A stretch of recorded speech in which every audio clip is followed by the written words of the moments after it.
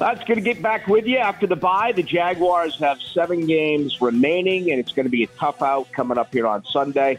Here comes Baltimore, a couple of weeks off of their bye. And, I guess the one major difference you can say about the Ravens compared to the Jaguars is Baltimore finds ways to win games late in the fourth quarter, where, of course, the Jags have had leads in, 7 or 8 of the 10, but haven't been able, for the most part, to hold on. Rick Ballou with Hayes Carlyon. Hayes, let's get things cranked up, and let's begin by thanking our sponsors. Yeah, absolutely. Happy early Thanksgiving to everybody, and we're certainly thankful for Spickelmeyer Insurance Agency. Our good buddy John Spickelmeyer can take care of all your car insurance needs. Give him a call at 471-7155. Make sure you're paying what you should be paying for your car insurance. A lot of us are paying more than we should be. I know I was, and John Spickelmeyer got that fixed for me. So, again, John Spickelmeyer Insurance Agency, 471-7155. Yeah, Rick, it's I got a chance to see Baltimore in person during the bye week. My wife, Jean, is a big Ravens fan, so we went up to visit some of her friends up in Baltimore, and we went to the Panthers-Ravens game.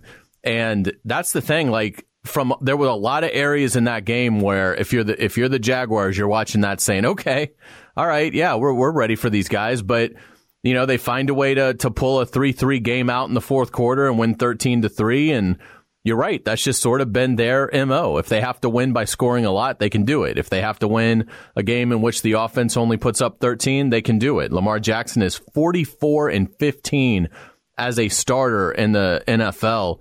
And again, he's just 25 years old. So it's a winning organization. They're going to come here expecting to win. They don't sleepwalk. John Harbaugh doesn't normally allow that to happen. So if the Jaguars are going to win, they're going to have to play a really, really strong game. I think they're capable of doing that, particularly coming off a bye where they can sort of figure some things out. But a big challenge to start us off on this final 7-game run, a very difficult 7-game run for the Jaguars. Yeah, it's going to be difficult. There's no doubt. I think they had the third easiest schedule, according to Pro Football. It was either Focus or Outsiders had that, and that turned significantly now for Jacksonville, including 4 out of their next 6 on the road. All right, when you get to Lamar Jackson, obviously he's a dual threat. I think most would take their chances on being able to defend him and do a great job against their rushing attack and try to make Jackson beat you by throwing the football in the air. We've seen some mobile quarterbacks this year that Jacksonville has faced, particularly Jalen Hurts, Patrick Mahomes, among others. I don't think there's any doubt about that. When you look at what Jacksonville is going to try to do now, there's the big story this week that Chad Muma is going to be rotating with Devin Lloyd. What's the best possible way to go about trying to slow down Lamar Jackson with his feet this weekend? I think you just pretty much have to play zone the whole time, right? I mean, the last thing I think you can do is have your corners and linebackers turning their back to Lamar Jackson. So that sort of fits, I think, what the Jaguars have kind of realized that they have to do, which is probably play more zone than they want, because you've got to have eyes on him or he will just absolutely rip your heart out of your chest with a big run. And he's got 666 rushing yards this season. Rick, I believe that's the mark of the beast. And 3 touchdowns. So, yeah, I mean, I think you pretty much just have to, take away the run. And if he beats you with the pass, you allow that. But from watching them this past Sunday, man, their receivers are really bad. I mean, Demarcus Robinson and Duvernay, I mean, they have the talented Rashad Bateman, but he's hurt. He had a nice game in week 1, suffered a foot injury. So, and Mark Andrews is great. But if I'm the Jaguars, man, I'm living in zone and Mark Andrews isn't beating me and I'm keeping eyes on Lamar Jackson. He still may break one on you. I mean, he's that talented, but under no circumstances can you play man and allow, huge openings for Lamar Jackson to escape, because he will.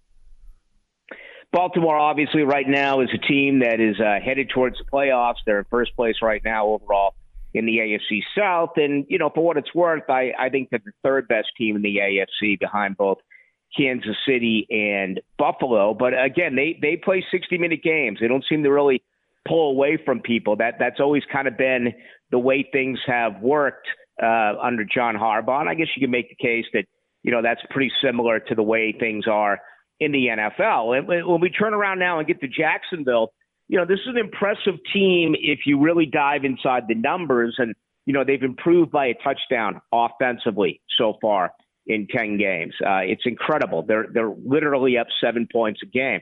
Defense, they've improved by 6 points a game. Yet you wonder going into this, what's next? Where does Jacksonville go? Do they take a serious step forward and knock off some of these playoff teams like Baltimore, like Denver, like Tennessee twice?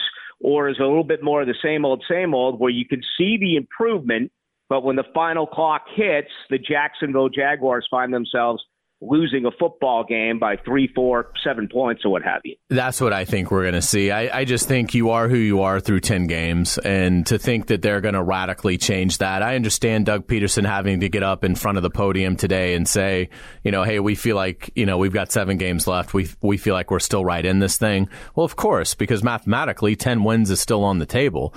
So I understand that that's got to be their mentality.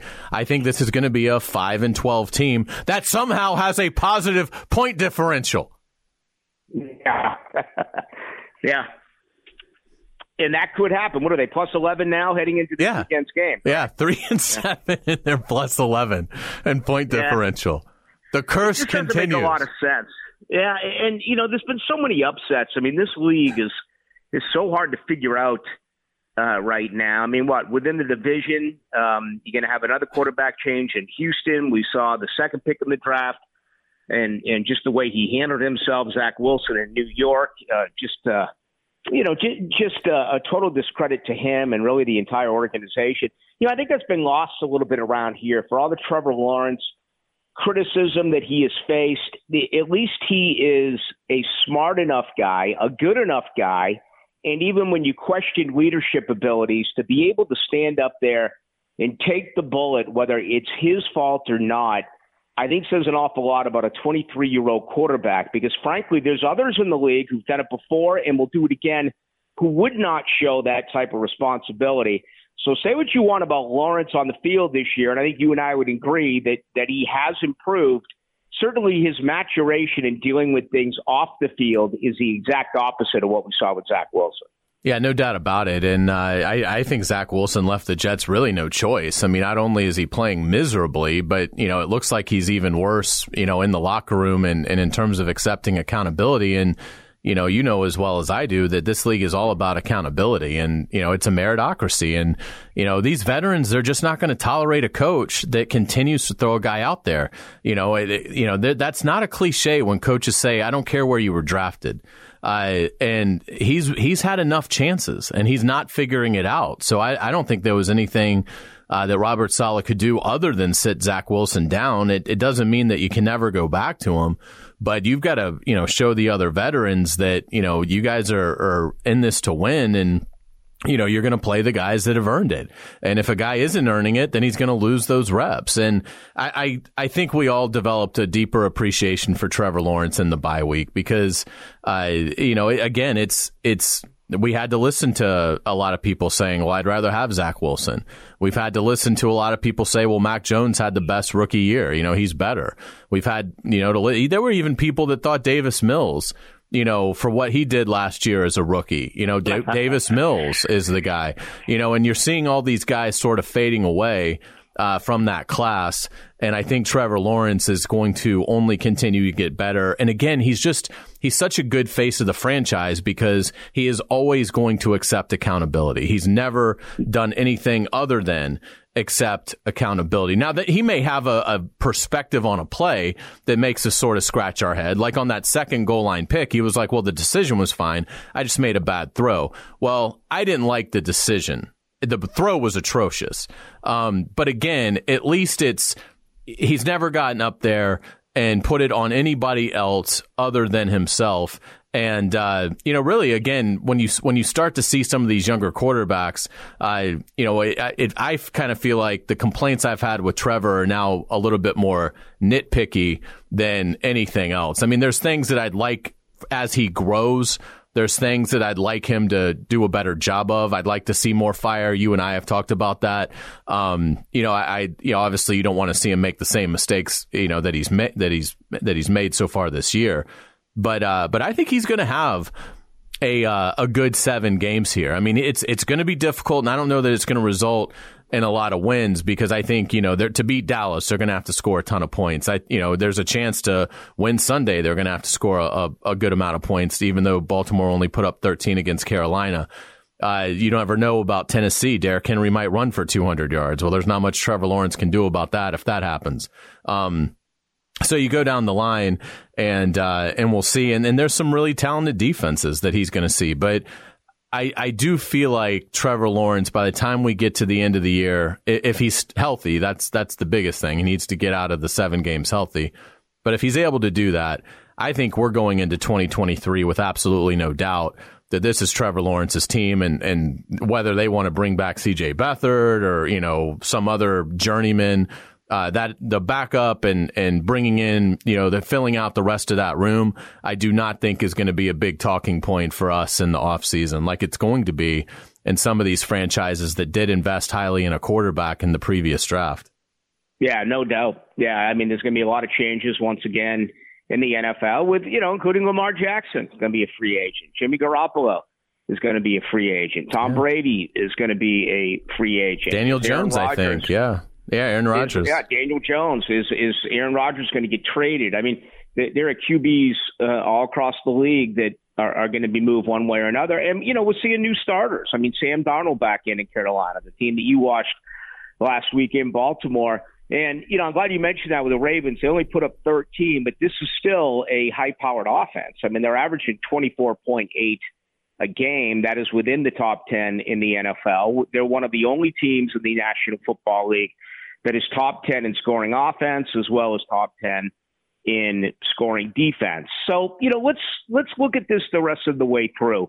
We understand that they're going to try to win this game Sunday, and they're going to put the best possible players out there that they believe can help them win. The only wrinkle is the Lloyd Muma situation, which, frankly, I like because, in my opinion, Alua Khan is just like Roy Robertson Harris, Rayshon Jenkins, and Shaq Griffin. I think it's basically a 2-year contract where he could be done at the end of the 2023 season. I also wonder about the entire scheme possibly changing.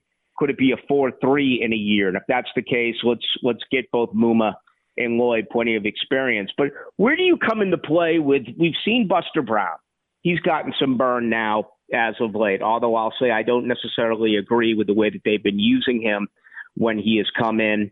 It gets back to the Walker Little question. I have a feeling there's going to be another offseason where that's going to be one of the major talking points, depending on whether or not they do end up re-signing Jawaan Taylor. So where are you with that? Stay with the front 5 the way that it's been. It's worked well. I mean, it's been a better offensive line this year than in years past. Still not anywhere near perfect, and we certainly saw that against Kansas City when they were able to get 5 sacks, including, Chris Jones was just a beast against Sheriff and Taylor. But where are you with the whole Walker Little offensive line? And, let's even say some burn maybe for Snoop Connor late in the year. I mean, you wasted it. If we're going to brag, if this city's going to brag about acquiring a 5th-round pick for James Robinson, I think in the same sentence we should say, well, wait a minute. Did they waste a 5th-round pick on Snoop Connor? So where are you with these rookies and Walker Little? I think they have to lose 2 more games before you start seeing things like that. Now, once they lose the 2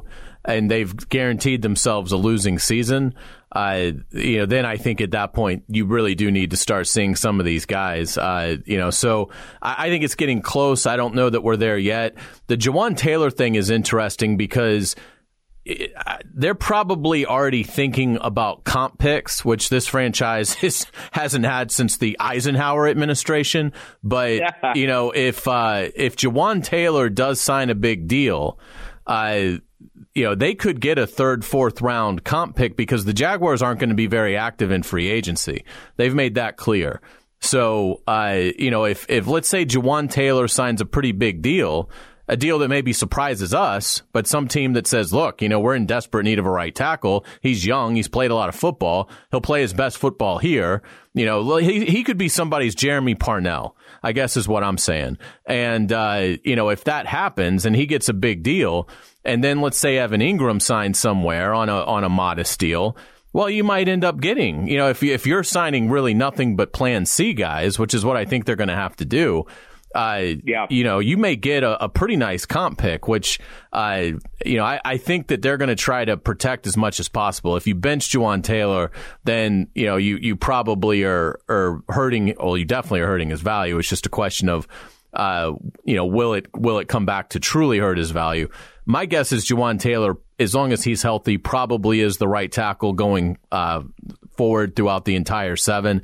And they'll just live with, if Walker Little doesn't really get a lot of time this year, they'll live with it and he'll be handed the right tackle job going into 2023. And they'll basically say, all right, you were never able to beat Jawaan Taylor out. He's gone.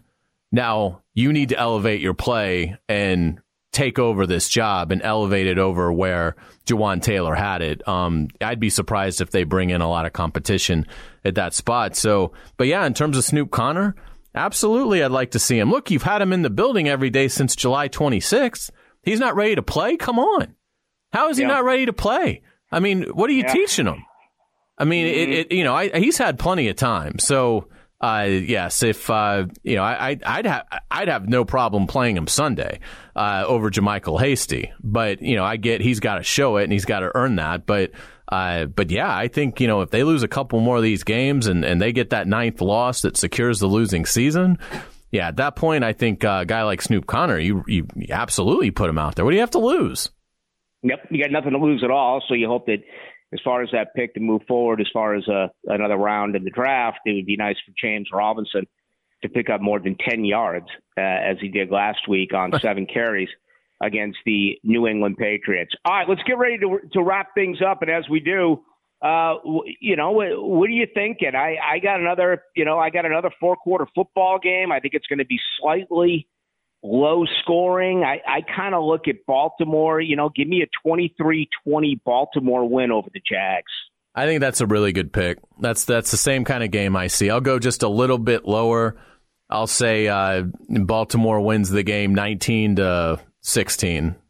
Something to that effect. But I think we're on the same track here. I think it's a competitive game, but ultimately a frustrating one because I think the Jaguars are going to lose the game. So we will see. And man, I hope you have a wonderful Thanksgiving, Rick. I want to thank our sponsor, Spickelmeyer Insurance Agency, again, for all your car insurance needs. Give my buddy John Spickelmeyer a call, 471-7155. Let him look at your policy. He's going to tell you one of two things. John's going to say, I've reviewed this. I can't help you. I can't save you any money. You got a good policy. Life moves on. Or he's going to be able to say, look, could we take this out? Tell me about this. I can absolutely save you some money. And you owe it to yourself. It's something we all have to have. You might as well, have the most affordable car insurance policy you can have. So give John Spickelmeyer a call, 471-7155. Sounds great. Hayes, have a happy Thanksgiving to you as well. And for our listeners, do the same. Be safe, drive safe. You can get me at Baloo 1010XL. How do they reach you? Yeah, happy Thanksgiving, Rick. Reach out to me at Hayes Carlion. Folks, enjoy the game. Great weekend, family, friends, and food. And we'll see you over at the bank coming up Sunday. Jacksonville taking on Baltimore. For Hayes Carlion, I'm Rick Baloo. This is Death, Taxes, and Duval.